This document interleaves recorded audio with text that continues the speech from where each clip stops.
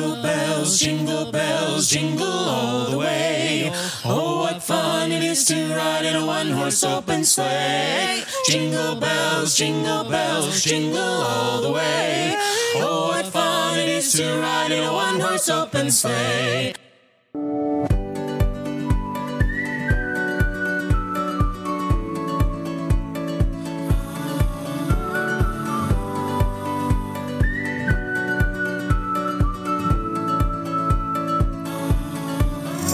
Welcome to the Book is Better podcast. This is a clean podcast where a family of four reviews book to film adaptations. Today, we are going to be talking about The Polar Express. Woohoo! This is going to contain major spoilers for The Polar Express. So if you haven't read the book or you haven't watched the movie, please feel free to pause what you're doing now and do that before you listen. This may not be the right episode to listen to with your young children if your family's still following some Christmas practices, which we'll mention in a little bit once you've had the opportunity to pause this.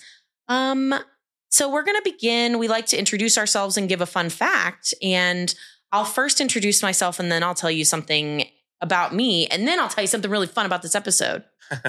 My name is Rebecca. I am the daughter/sister of the family. And today's fun fact that we're going to talk about is, what is your favorite family Christmas tradition?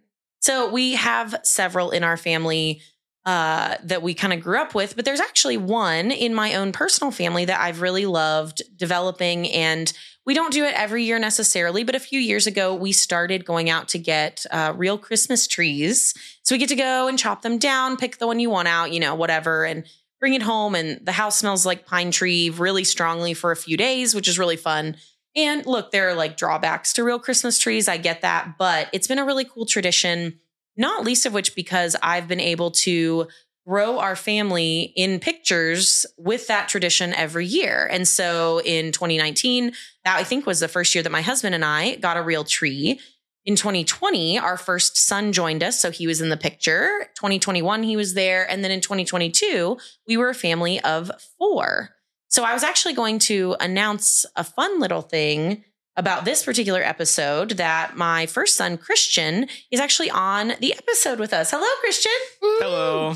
Hello. It's so wonderful to have you. Actually, we picked The Polar Express because it is Christian's most nostalgic Christmas movie. I don't even know technically if it's your favorite, but we watch it every year just because it was something that was really meaningful to you. And so we've kind of, started doing that. But yeah. My name is Christian. My role in this family is to be a son/nephew/grandson. And my favorite Christmas tradition that I do every year since I've been pretty young, actually, is to watch this movie and make hot chocolate while watching it, particularly peppermint hot cocoa. Aww. I will give him a little nod that he's actually really good at making hot chocolate, like makes it on the stovetop, has multiple recipes sometimes that he uses, lots of different methods. And so it's been a lot of fun to benefit from that. Nice. I'm Josiah. I am the son/uncle/brother of the family group gathered here today.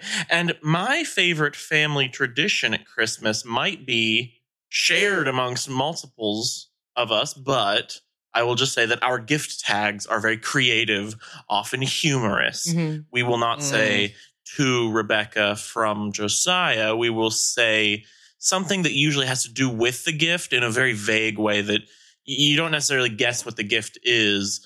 But once you open it, it makes sense, but it's also funny at the same time. You might say, to my favorite llama mama from your warm-hearted son. And it ends up being a Sherpa with a llama printed on it to my mom.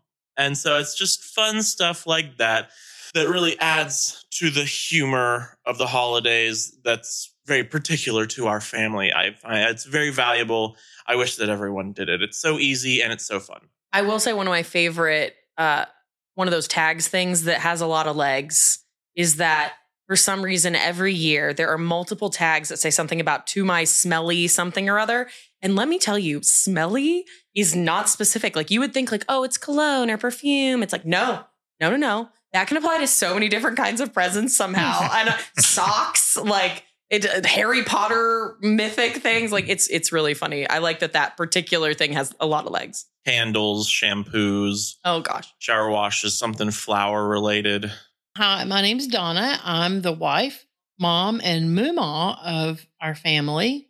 A couple of things did come to mind, and I would have to say one of my favorites is wrapping gifts in non-traditional boxes. I don't like to wrap gifts in the box they came in. Now, if the box is central to the gift, if it's something that you might want to keep the box or reserve the box, I'm going to leave the gift in there and I'll wrap it. But I love to use random boxes, Amazon boxes. We reuse boxes and bags. And when I wrap gifts, I like to put a lot of tape on them. I tape every side. Yes, she does. I wrap gift boxes that are decorated already. I still want to wrap them. And I love to use tape. And so those are my high hitters. My name is Tim. I am the husband, dad, and putter of the family, which is grandpa. My favorite family tradition. I like being with family. That's my very favorite tradition is being with family and decorating the Christmas tree and those kinds of things. I am the kind of person that probably over decorates, but I really enjoy it. But it's tough to decorate if nobody's going to see it. I don't enjoy decorating just so I can look at it. I want others to look at it. So that's one of my favorite things. Well, now that we're through with our introductions and our fun facts, maybe it's just a clarification for the disclaimer at the beginning.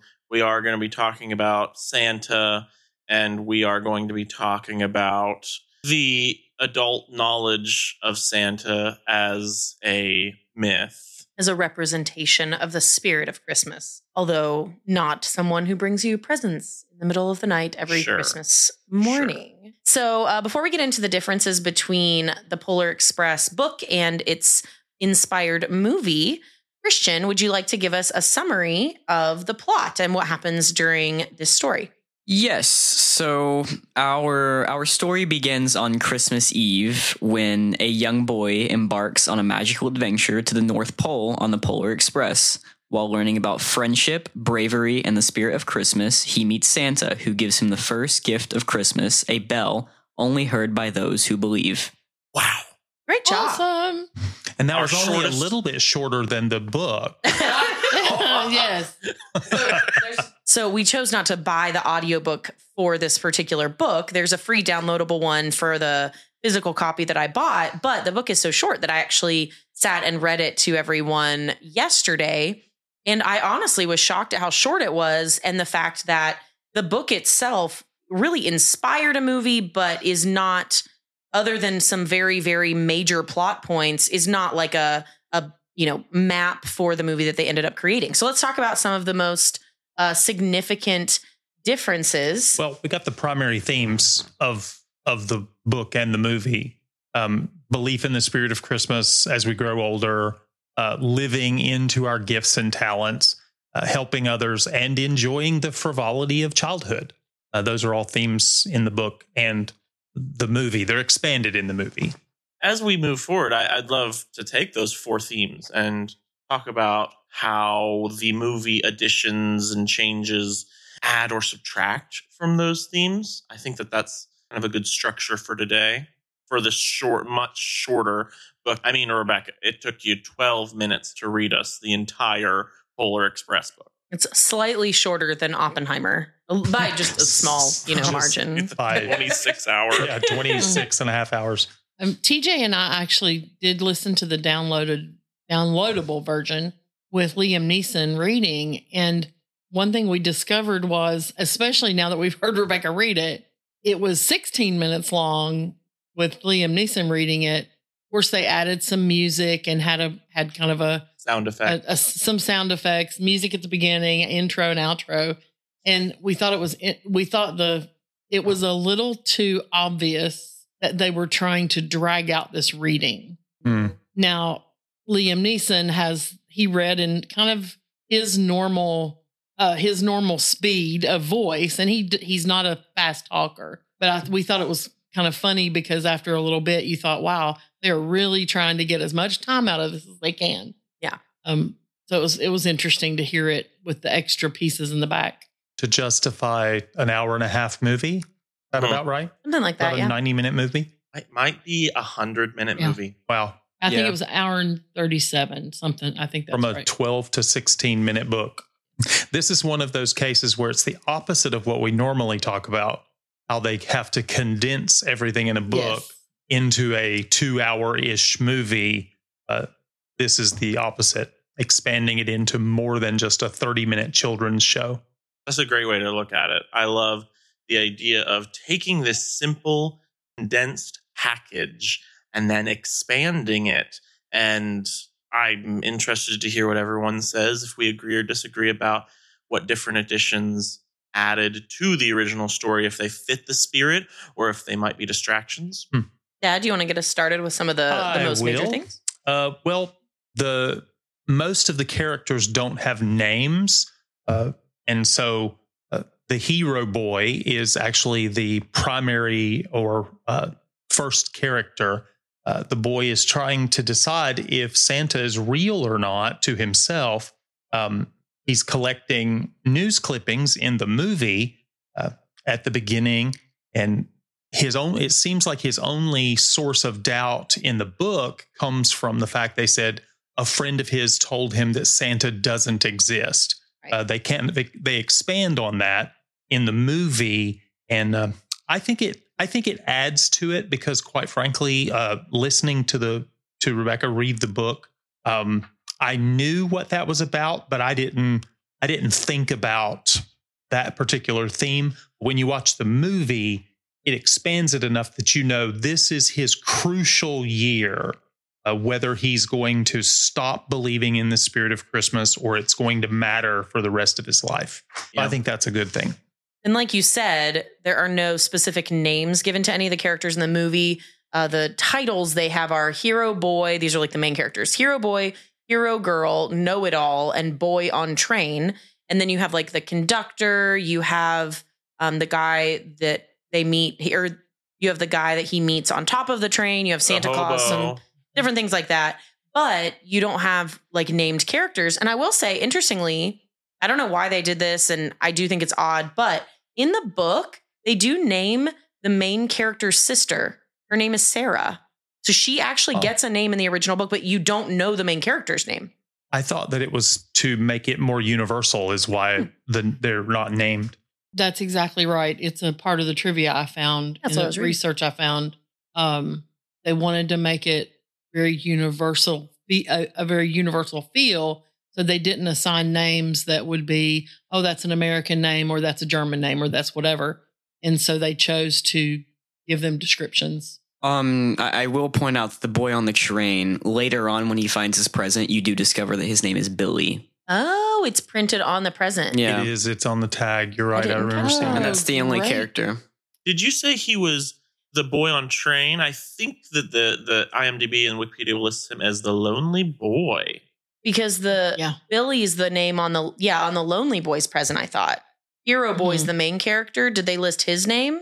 No. I don't think we see his name. So we name Billy, but not the other one. The way that they're breaking these up, if you've seen the movie, it's pretty obvious. But the hero girl is the one who's loses her ticket. She's constantly trying to make sure everybody else has what they need. And like, she's very helpful and like supportive. And then the know-it-all is the boy who wanted all the presents, the one with the really nasally voice. So that's how they broke down the other characters. The hero boy initially declines getting on the Polar Express in the movie, whereas in the book, he's simply helped aboard by the conductor. So I think that difference also kind of enhances the fact that he's questioning whether to believe or not. Yeah, they definitely lean into that theme in the movie, whereas in the book, when I was reading some research for this episode, I was reading some blog articles suggesting that the boy didn't necessarily have his own doubts as much as he has heard other people have doubts. Is that the same thing? The movie makes it seem like they're his doubts. They expand that theme. Yeah, there's no friend in the movie that tells him. Yeah, in the movie, he forms doubts. And in the book, I've heard some people interpret it as other people around him have formed their doubts. And so he is doubt questioning, I guess. It's not as clear cut as in the movie.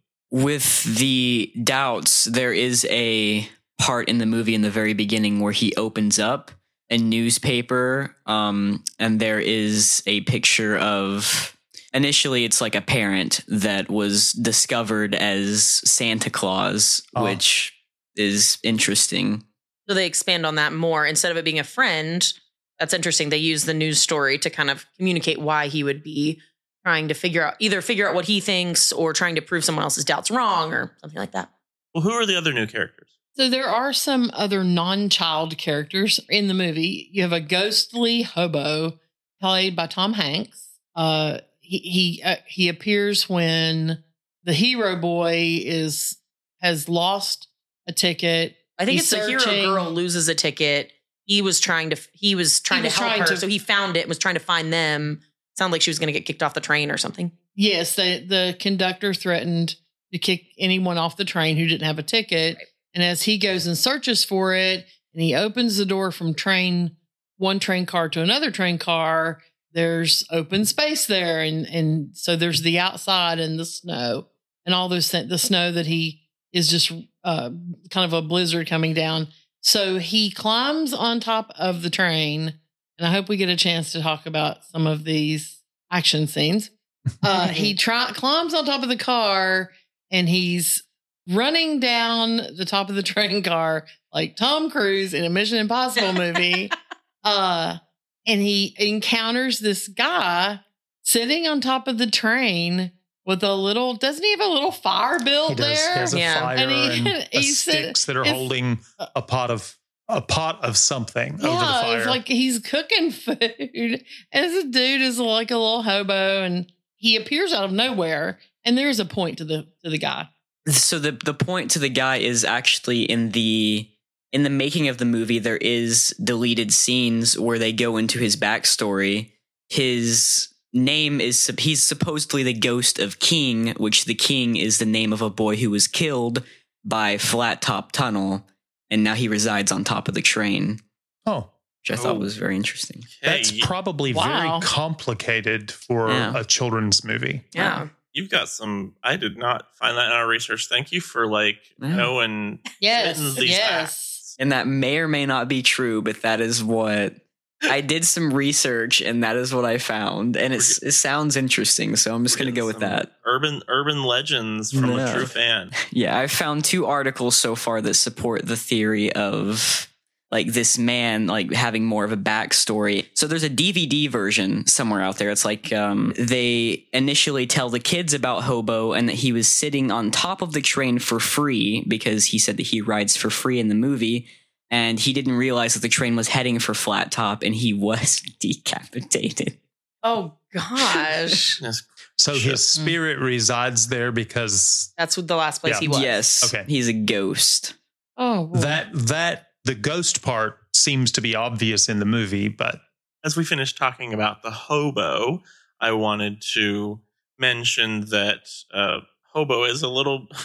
I don't know if hobo was as harsh on modern sensibilities as it is nowadays. Back in 2004, I wouldn't call a real person a hobo. I don't think it's a very nice word to go, but it is his name in the movie. But I wanted to read you some foreign language names of the hobo character. Okay. In Finnish, he is the hobo, not the hobo, but hobo. But in several languages, they translate it to vagabond. So there's de vagabond. Somehow for me, vagabond sounds worse than hobo. Le vagabond in French. You got in German, Landstreicher. Oh. Which I assume means person who stretches across the land, but I'm not 100% certain. I'm not 100% certain. Portuguese, vagabundo. And then here's the most interesting one because it supports Christian's urban legend theory. In Spanish, the character's name was El Rey del Polo Norte, which I am fairly certain means the King of the North Pole. Oh my. Gotcha. That's wow. A couple of other non-child characters. You had Smokey and Steamer, who are the twin engineer and fireman.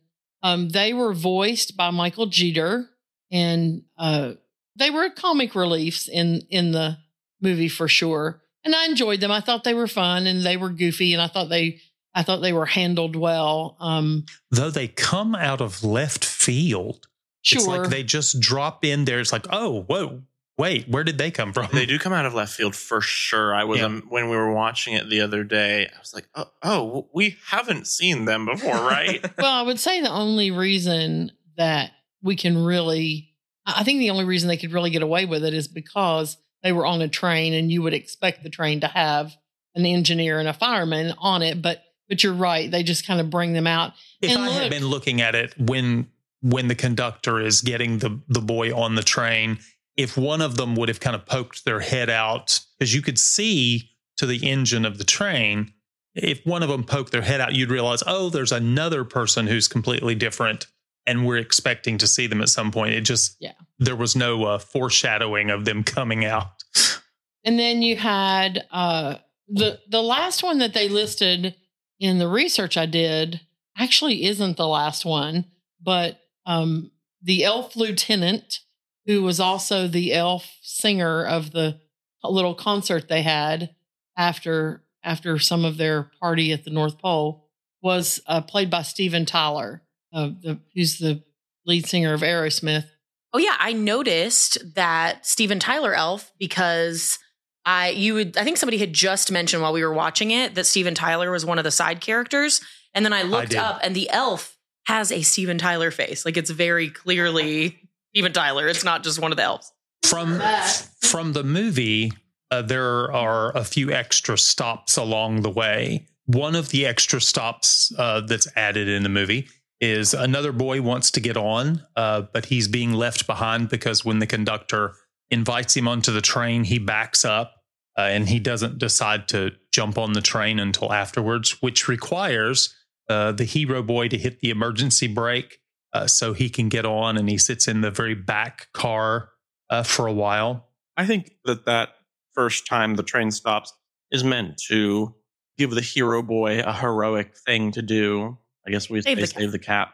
And I think that works for the theme. There are some things that I don't think the movie adds that are necessary, but this one I think is nice. It not only shows that the hero boy is not selfish, he cares about other kids, but it also directly has to do with another kid that's also going on this same journey. And I think it contributes to the mystical magic of what is the Polar Express. I was surprised by some of the additions in the movies, some of the, not necessarily stops, but some of the different things that happened on the way. Their trip across the frozen lake, that was quite exciting. So I think this is where, we'll talk a little bit about like criticisms of the movie probably, but I think this is one of the points at which it kind of lost me a little, because in the movie, there's this scene where the train is going too fast. And actually in the book, it is mentioned that the train goes like a roller coaster. It's going, through the hills so fast that it's going like a roller coaster. And then the train, like basically, I think what are the names of them again? Not the conductor. Smokey and Steamer. Smokey and Steamer lose a pin. Yeah, they lose a pin that's supposed to go into something to allow them to break. It's a cotter pin that holds things together. So they lose the cotter pin, and the train starts going uncontrollably fast, and they get to this point where they're supposed to stop. And I think it's before they get to the ice. Is it before they get to the ice where they're... Yeah, it is. It's before they get to the ice that the train goes so fast, and they're going to go down a steep hill that says 179-degree grade. And the conductor, played by Tom Hanks, mentions that it's like the steepest grade of any train track in the world or something like that. Anyway, it's terrifying. And then they get through that steep grade, this like roller coaster like train, And then they get to a point that one of the characters says that they're about to hit a patch of track that's been caught under ice. Glacier Lake. I think. Glacier Lake. Does that sound right? I think that does sound correct. And so they Glacier Pass, maybe. Yeah. I think it's Glacier Pass, and it turns out to be the lake has frozen over the tracks. It might be. And so they get to this frozen lake, and the train crashes, essentially. I mean, they manage not to hit anything major. It comes off of the track. It comes off of the tracks. It's going uncontrollably, like the back of the train twists around the front. And, you don't know what's going to happen. Glacier Gulch. Glacier Gulch. Yeah, so they get to Glacier Gulch, and all of this, it's like really scary. And at the end of that sequence, when they're able to actually get the train started and they're going to start, trying to get it around the tracks, and they have to turn the train around and all this stuff, the ice starts to crack. And you're like, are these children going to fall into a lake of ice and die because they wanted to go see Santa? I mean, I am an adult, and I think every time I've seen this movie, that in particular, that whole sequence ended up being terrifying, like scary to me. And I can't imagine a little kid watching it and not being a little freaked out. I think it's okay for kids to be a little scared sometimes. It's fun. But I do think that sequence, in my opinion, is the most jumping the shark moment of the movie. But I am interested in, Christian, what do you think of that scene, it careening out of control and the Glacier Gulch? I think that it definitely adds a bit of spice to the adventure to the North Pole.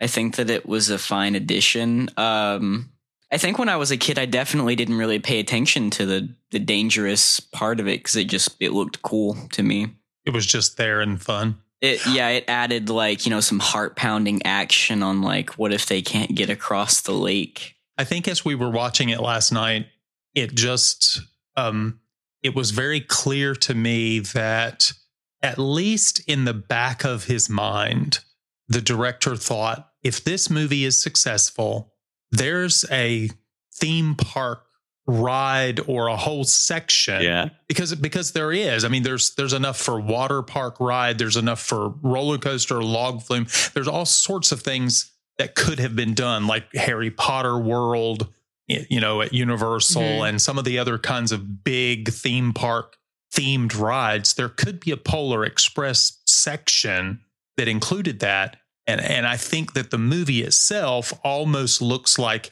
here's an advertisement for what it could be if somebody would just pick it up. But I'm not sure it was successful enough at the theater initially to really cause a company to say, hey, that's what we need to do. Okay, so I am a theme park nerd. I mean, I'm a nerd about a lot of things, but I watch a lot of videos about theme parks. And what year did this movie get released? 2004. 2004. So in 2004, they actually did not have like Harry Potter World or any of that kind of thing where it was IPs where they'd created fully immersive. Like there were definitely themed areas in Universal and at Disney and things like that. But Harry Potter World is the first one that was, we are going to create this entire world. So that once Harry Potter World happened, ever since then, you've seen things pop up like the Frozen World. I think if that's in progress, there's a Super Mario World at Universal. There's an Avatar World, a Cars one where it's like everything about it makes you feel like you're there. But that was not a thing in 2004 and 2000, in the early 2000s leading up to that. Well, it was a different kind of thing. True.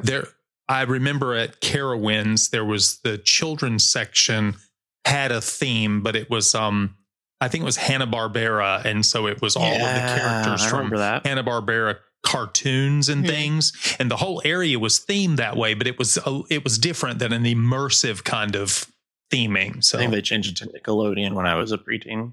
Okay. Polar Express was the most expensive animated movie up to that point.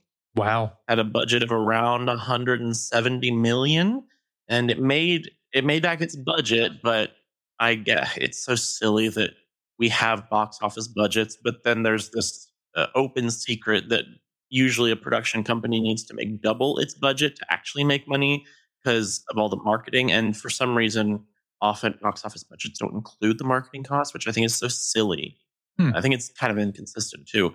But it made 286 on a 170 million budget. So I think that it made back its money, but it wasn't a hit. I don't think it really made the production company any money. Right. So I think it was moderately successful, but they wanted it to be a lot more successful. Going back to what Christian even said, as a kid, I didn't really think about it. It was action packed, a little heart pounding. To be fair, as a parent and just an adult in general, but as a parent in particular, a lot of the things that happened where, Hero Boy ran onto the top of the train and the train's going on the ice and it's going too fast. In my head, I'm thinking of the implications of all those things. Whereas I feel like as a kid, I guess you wouldn't really know the implications. Like, it doesn't occur to you that the train going super fast is going to lead to like blood and gore. Well, like it's just like exciting. In my childhood, that was Wile E. Coyote and the Roadrunner. That continual, absolutely in harm's way, but it was just fun because you knew that it wasn't real, and it was just exciting, those kinds of things. So an interesting thought that I would like to add is, so it is put that the train is magical, and I had this thought that all of the kids wake up, but I bet you none of the parents go outside. So I don't think that the parents would wake up. I think only the children. It is interesting that you say that, because Hero Boy, when he leaves his house, he walks out of the front door, closes the front door. When he comes home, he simply opens the front door and walks back in the house. Nobody ever knew that he was gone or any of that stuff. So the parents don't wake up. It's not. Yeah. I agree. So going into the next part of the film, the children arrive in the North Pole. Now, I looked at it in the book. It's actually less than halfway through where the North Pole is mentioned and where they get to be there. But I think it's about an hour or a little more than an hour into the movie that the children actually arrive at the North Pole. And so because of the way that this is structured, they add on all of this character development, all of these different things, with the ghost hobo guy and the Hot Chocolate musical, the various children. Yes, the Hot Chocolate musical. I think you would say that the second act of the movie is entirely based on maybe one or two sentences from the book that they expounded so that it had a 3-act structure, the trip to the North Pole. Dad, can you read the passage from the book that describes the trip to the North Pole? The train was filled with other children, all in their pajamas and nightgowns. We sang Christmas carols and ate candies with nougat centers as white as snow.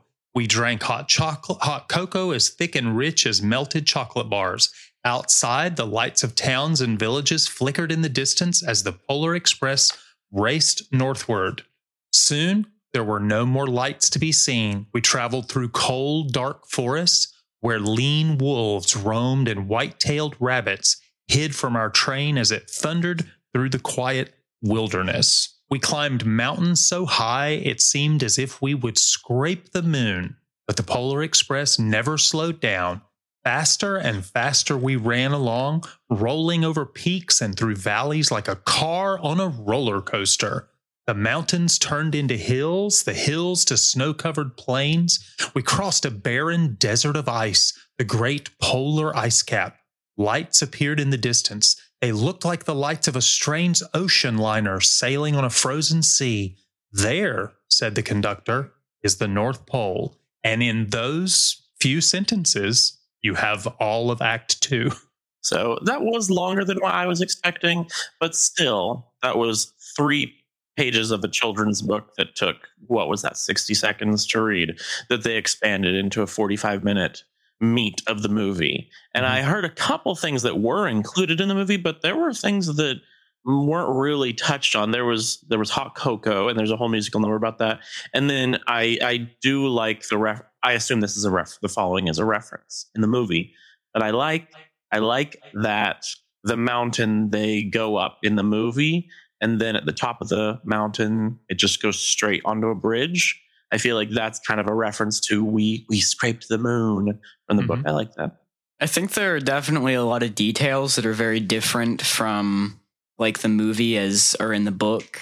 One of them that I've also thought about just now is that on the book, the train that is pictured there doesn't actually have a front rail, whereas in the movie, there is a front rail that they hold on to. on their way down the steep hill without falling. I love. Do you know what that whole sequence? I forgot about that sequence. Yeah. Do you know which what was the added in the pointed movie. part is? Because you talk about the rail. You know what that pointed part is? What? It was the cow catcher. And it was added to trains because animals would get on the tracks when trains were popular and going everywhere. So Yeah. it would gore them? No, it didn't gore them. It was designed like the reflector. To humanely It gore was them. designed like the things on highways that are supposed to, those little barriers on the side. The reason they have the slants that they have is so it pushes a car back onto the road. If you hit it, it's supposed to push you back onto the road. This was designed to push the cows out of the way, not to hurt them, because they were a very valuable asset and you didn't want to destroy it. So around that and going 80 miles an section is hour, where the rail would I have assume the been. cow would have been very gently pushed. Children don't seem to have the difficulty with the suspension of disbelief. It's like, I'm looking at it. It's real. It's good for me. I'm good. I'm completely in it.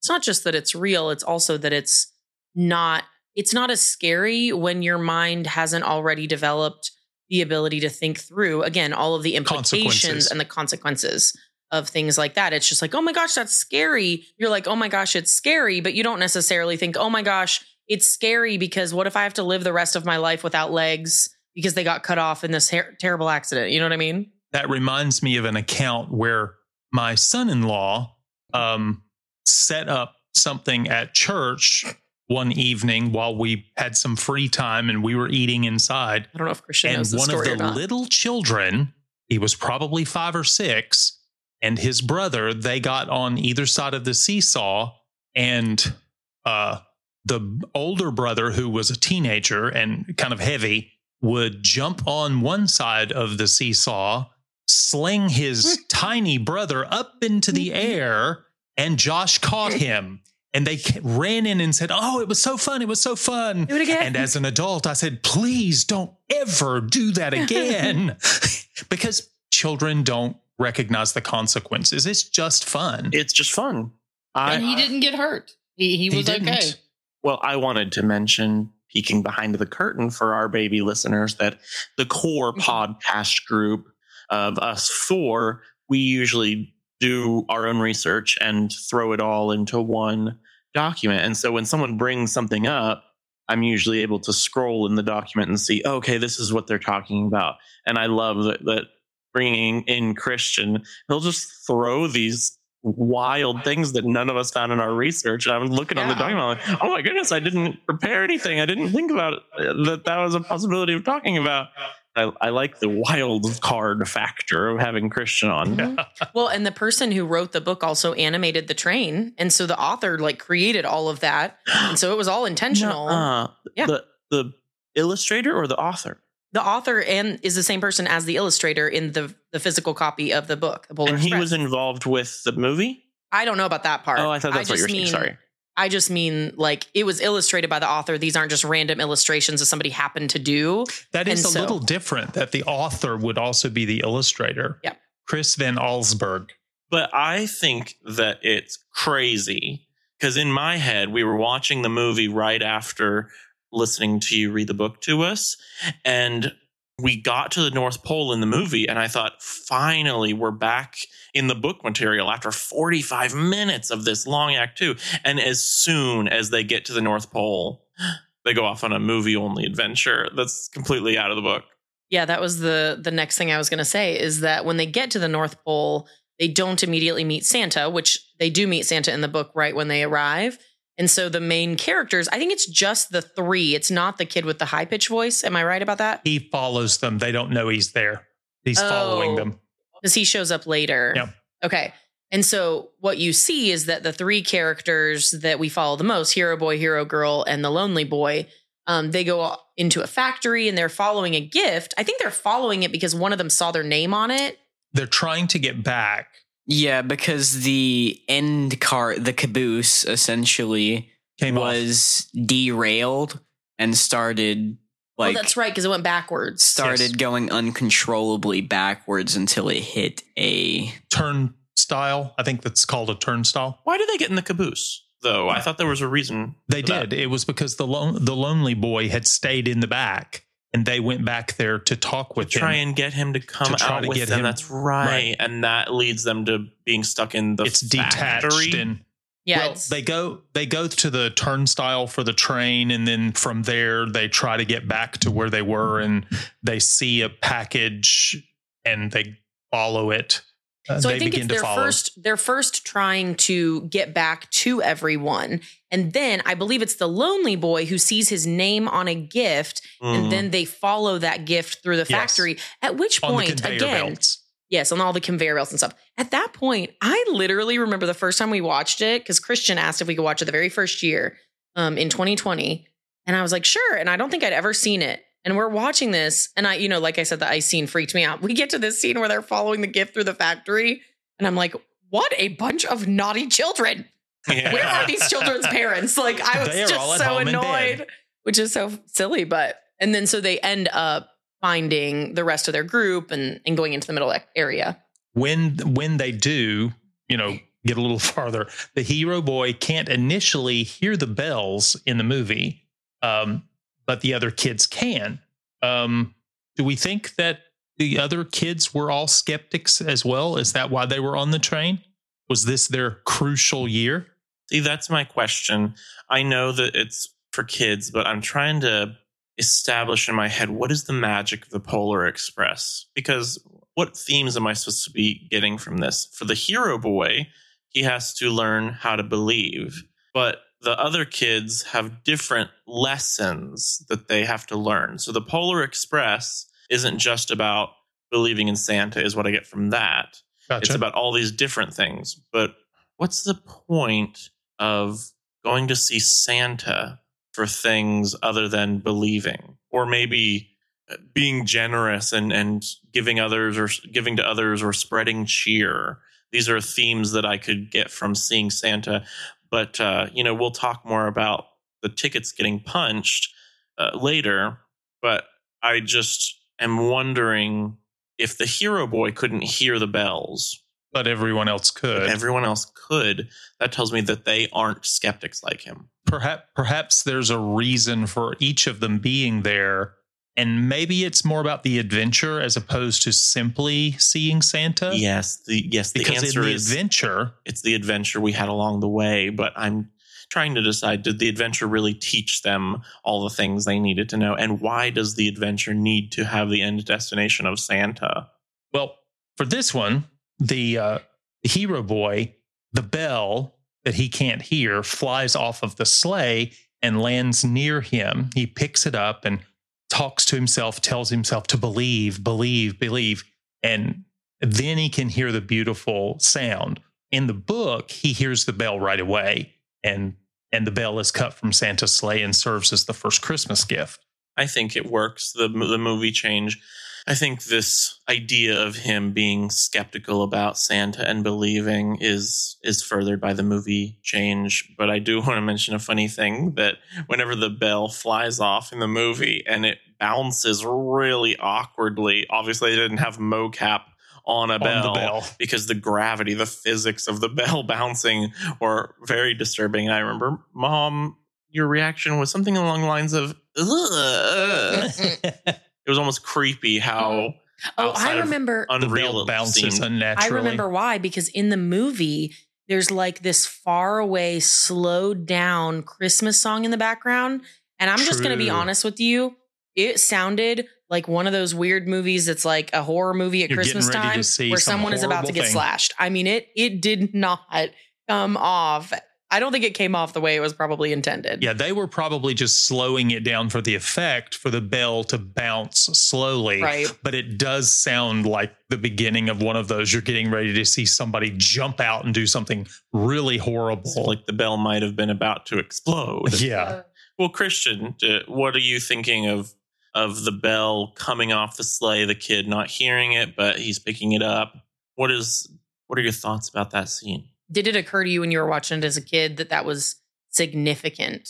Not until later in the plot. I think what I remembered thinking is just like, oh, cool, that's a bell, like childlike curiosity. where he picks it up, wants to ring it because it's just a fun thing to do, until he realizes he can't hear anything and someone else mentions that they can. Mhm. And that's when it occurs to him that it is a magical bell. I presume that you did not find any of these sequences creepy. Like when all of the elves slowly sing Santa Claus is coming to town, that sort of thing. Mm-mm. Man, we're just jaded cynics. We're old people. So in the movie, does he ask for the bell, or is the bell the thing that the first gift is? I think The bell that the falls. boy gives Santa the bell whenever Santa brings him up. And, Yeah, he hands him the bell. and then Santa gives him back the bell as a gift. I think. He does give Santa back the bell, and then Santa asks what he wants for Christmas. The boy whispers in Santa's ear, and we cannot hear the words that he says. That's and right. then Santa holds up the bell. Presumably, you're supposed to think he says to believe or something like that. I did want to mention in that whole sequence that we were just talking about that the book has the hero boy, which he's not called the hero boy in the book or movie, but he's listed as that in the meta text of the movie. The hero boy sits in Santa's lap in the book, but not in the movie. Doesn't he stand beside Santa in the movie? He stands in between Santa's legs. Even worse. Oh no. Perhaps in the movie they made the choice, not only the names, but we wouldn't do things that are only iconic in Western culture. Maybe. Yeah. The last change that we noticed specifically between the book and the movie was the movie's conductor punches all the passengers' tickets twice. He just punches all the passengers. He just punches them all. I did say punches the passengers' tickets, right? You said it fine. It's just. That was just funny. Child No, it was abuse. beautiful. I thought it was so good. The movie's conductor punches all the passengers' tickets twice. The first time, there are only 2 letters on each kid's ticket, and they don't know what in the world they mean because they can't see what's written there other than just 2 random letters. But as they board the train for the return ride, he adds letters which complete magically meaningful words or phrases. The hero boy, the BE becomes believe. For the hero girl, the letters she had become lead. For the lonely boy, Billy, it first says depend on, then when he flips it, it says rely on, and he flips it again, and it says count on. And the conductor looks at him knowingly that he needs to be able to trust. And then the know-it-all, his letters turn into learn, except he's got his finger over the R, and he says, lean, what does that mean? And he says, look at it closely, it's learn. He says, no, I know how to spell, it's LEA. And then he moves his finger and realizes that he has things to learn, which is just a reinforcement of the fact that he doesn't know everything. I think the tickets is a great way to add a little bit of an arc to a story that has one very simple arc. And so adding this to the beginning and end of the movie, I think is a good change as far as if you want to make an 1.5 hour long movie, you got to do some things that arc and satisfyingly pay off at the end of the movie. So I think this one worked out. For what it's worth, I thought that the 2 letters were their initials at first, but then all of them had the same last initial, and I was confused. I still don't understand why the Lonely Boys ticket changed every time you flipped it, but nobody else flipped their ticket and nobody else noticed that. It's just odd to me because depend on, rely on, count on all mean the same thing. An initial thought that I would make on that is just that it needed to be reinforced with him. So it wasn't just one word. It was, yes, this means the same thing. This too, this too, this too. Just a way to reinforce it. Some just basic info about the movie and book. The book release was on October 28th, 1985. Wow. The movie was released November 10th, 2004. So 20 years later. The book rating on Goodreads was 4.32 out of 5.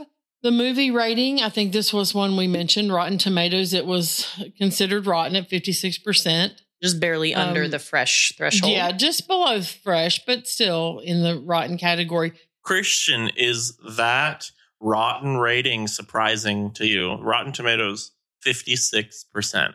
If it wasn't a nostalgic movie for me and it was just my first time watching it, I think that's, I don't know. I mean, I think it's an okay movie. I feel like it could be a little higher.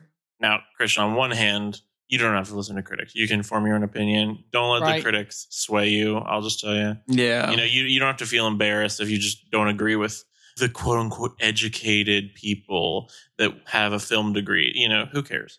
You know, you enjoy what you enjoy. On the other hand, I think that a large part of that rating does come from the controversial animation, which we haven't really talked about because it's not necessarily a change so much as it's just, if you're going to make an animated movie, you got to animate it. And so I think we'll talk a little bit more about the animation, but I do think the animation was a big part of it not being well received, more so than the story, maybe. So the animation they used was a form of motion capture, or in the biz, mocap. Groundbreaking at the time, because they were able to put all of the motion capture elements onto the actors. People were able to literally like make expressions and speak and move, and all of that was captured, and then that's used to create animation. We actually also saw part of the Jim Carrey's Christmas Carol, where they used a very, I think it was the exact same like style of motion capture. Same production company. And it really was meant to be like a hyper realistic form of animation. However, it led to some of the most major criticisms of not only Polar Express, but also A Christmas Carol, because and Beowulf and eventually Marge Needs Moms, because it creates a very uncanny valley effect where the eyes look a little dead. The faces and bodies look like almost too real in some ways. The hair has to be animated strand by strand because that's the only thing they can't pick up. Can you imagine? But I think that watching this movie, it does create, like, it's weird because their eyes don't look at the correct direction, in my opinion. It looks like their eyes aren't actually looking where they should. And so motion capture is still used in a lot of like film, CG, animation, whatever.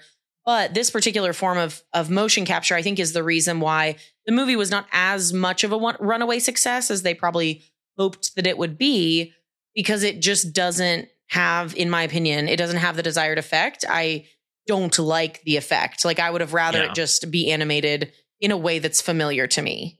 It's an uncanny valley. I think it's an odd choice. I think it completely makes sense.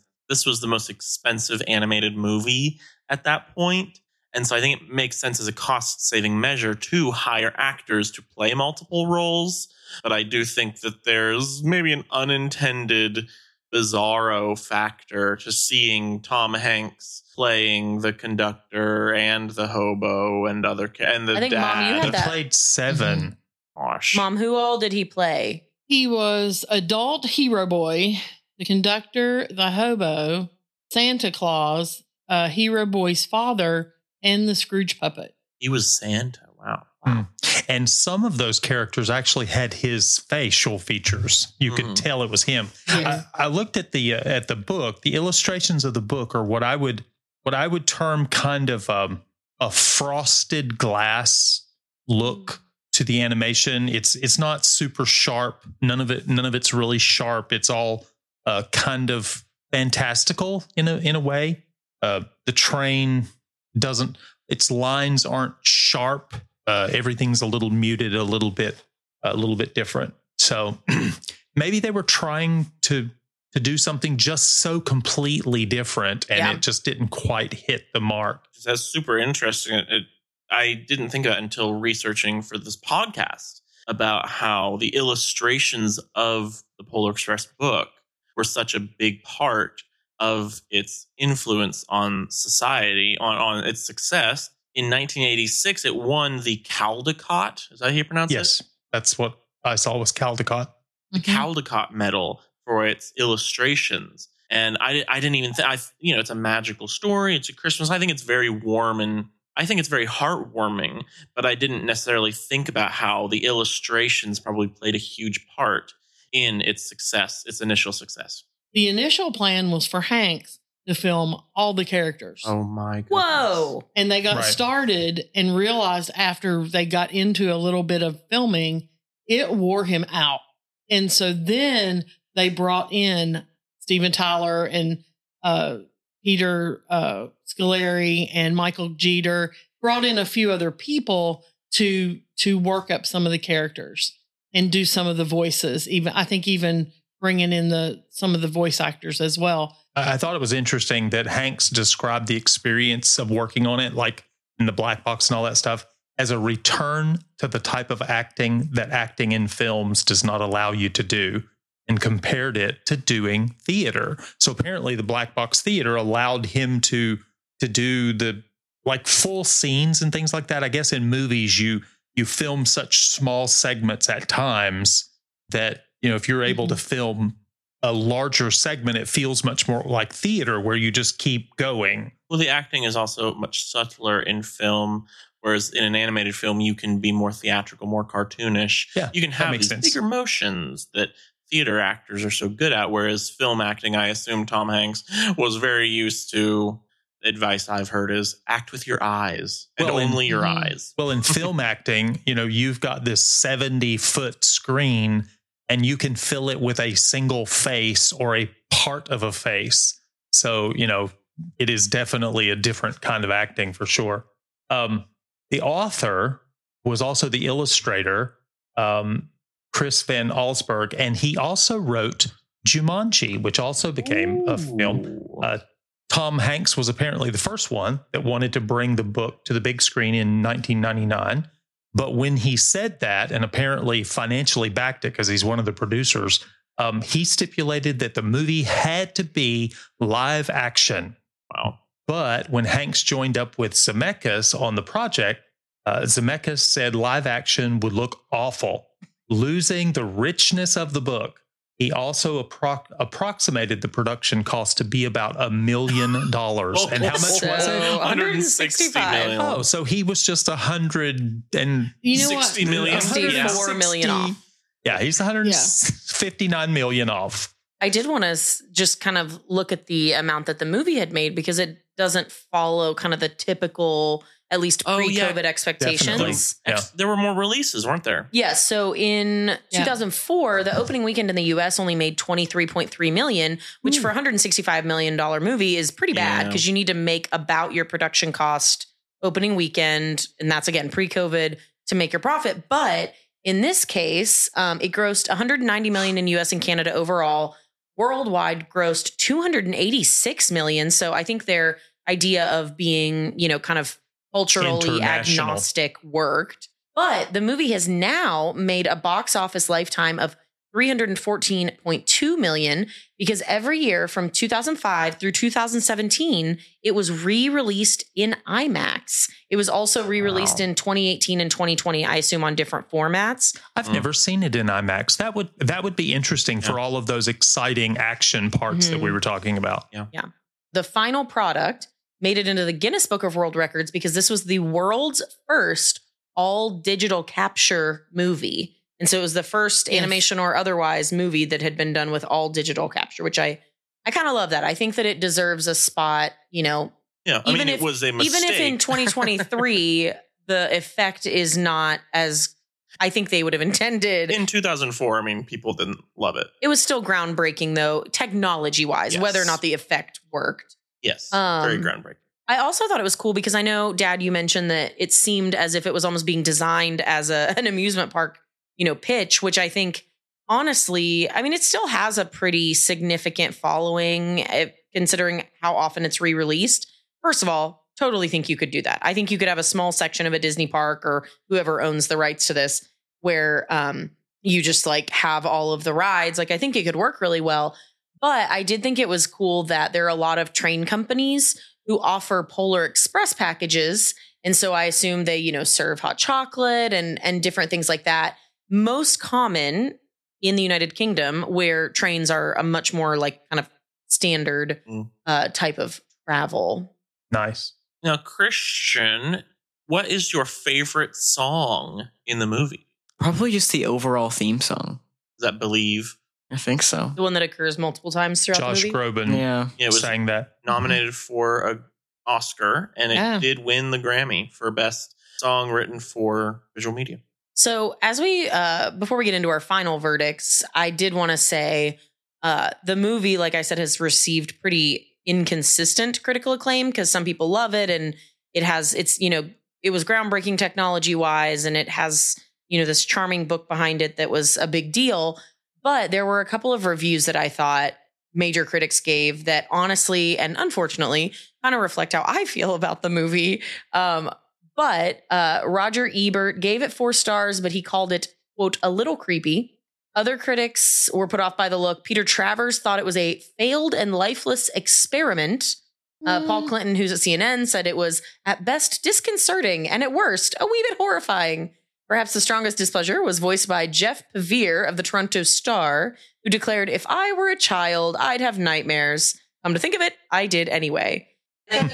That's a little strong, I think. Can we give final verdict? I mean, I would say personally, I thought it was good. There was a lot of good about it. I enjoyed the visuals.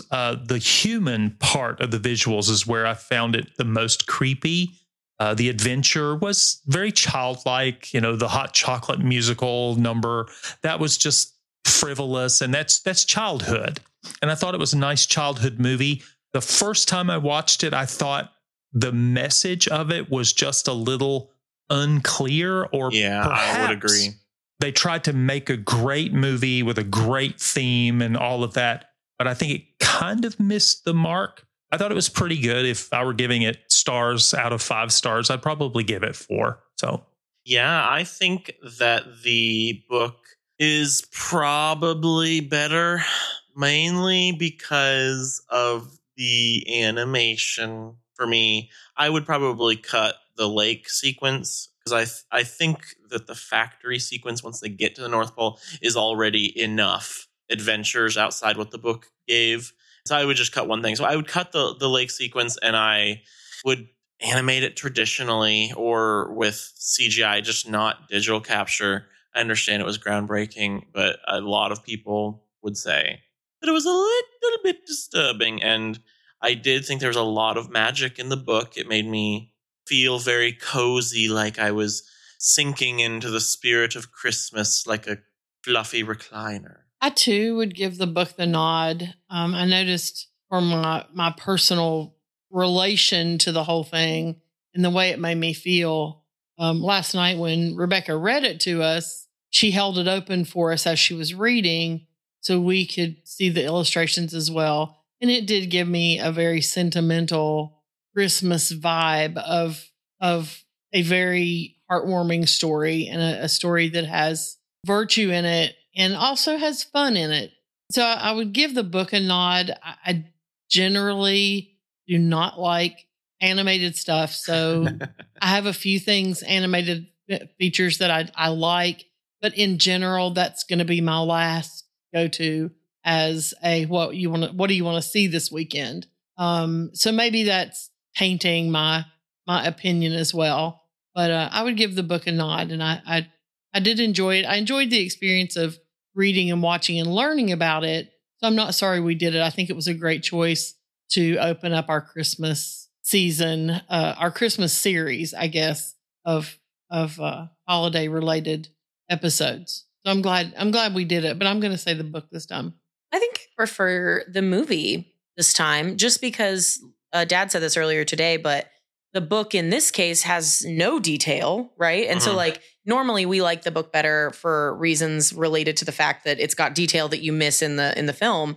But in this case, the film added the entire plot with all of the characters and all those things. And so I think for me, like that was more interesting. And I didn't love the movie, but to be honest, I've never had small kids. So like children's books hold nothing for me. And I honestly don't have any children's books that I like very strongly remember and like have nostalgia about or think about when it comes to Christmas or many other times of the year. So for me, it's like the fact that it's a children's book is probably what's going to mean I'm not like a huge fan of the book. So yeah, I think I preferred the movie when it comes to movie over book. However, I think that the movie holds a special place for me in particular because my son loves it and it means a lot to him.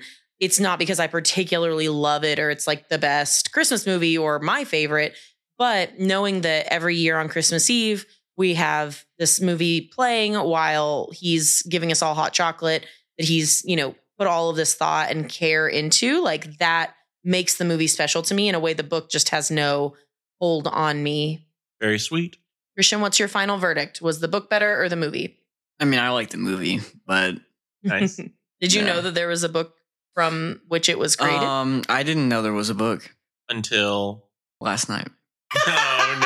no, that can't be I've been true. telling Christian for 3 months that we were going to do this episode and he was going to be our guest. And it didn't occur to him that our podcast is about book to film adaptations. I did not connect the dots. But Well, I guess that tracks. yeah. Did you So- enjoy the reading of the book though? Yeah, I thought that it was, heartwarming and Christmas, spirit filled. Yeah. Mhm. It was good.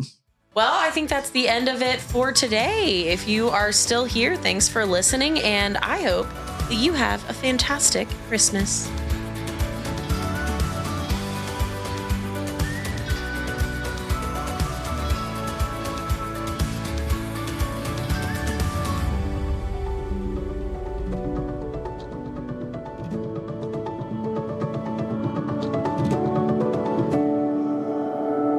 Merry Christmas. Merry Christmas! Merry Christmas, everyone. Merry Christmas. Merry Christmas and jingle those bells. And to all, a good night. Bye-bye.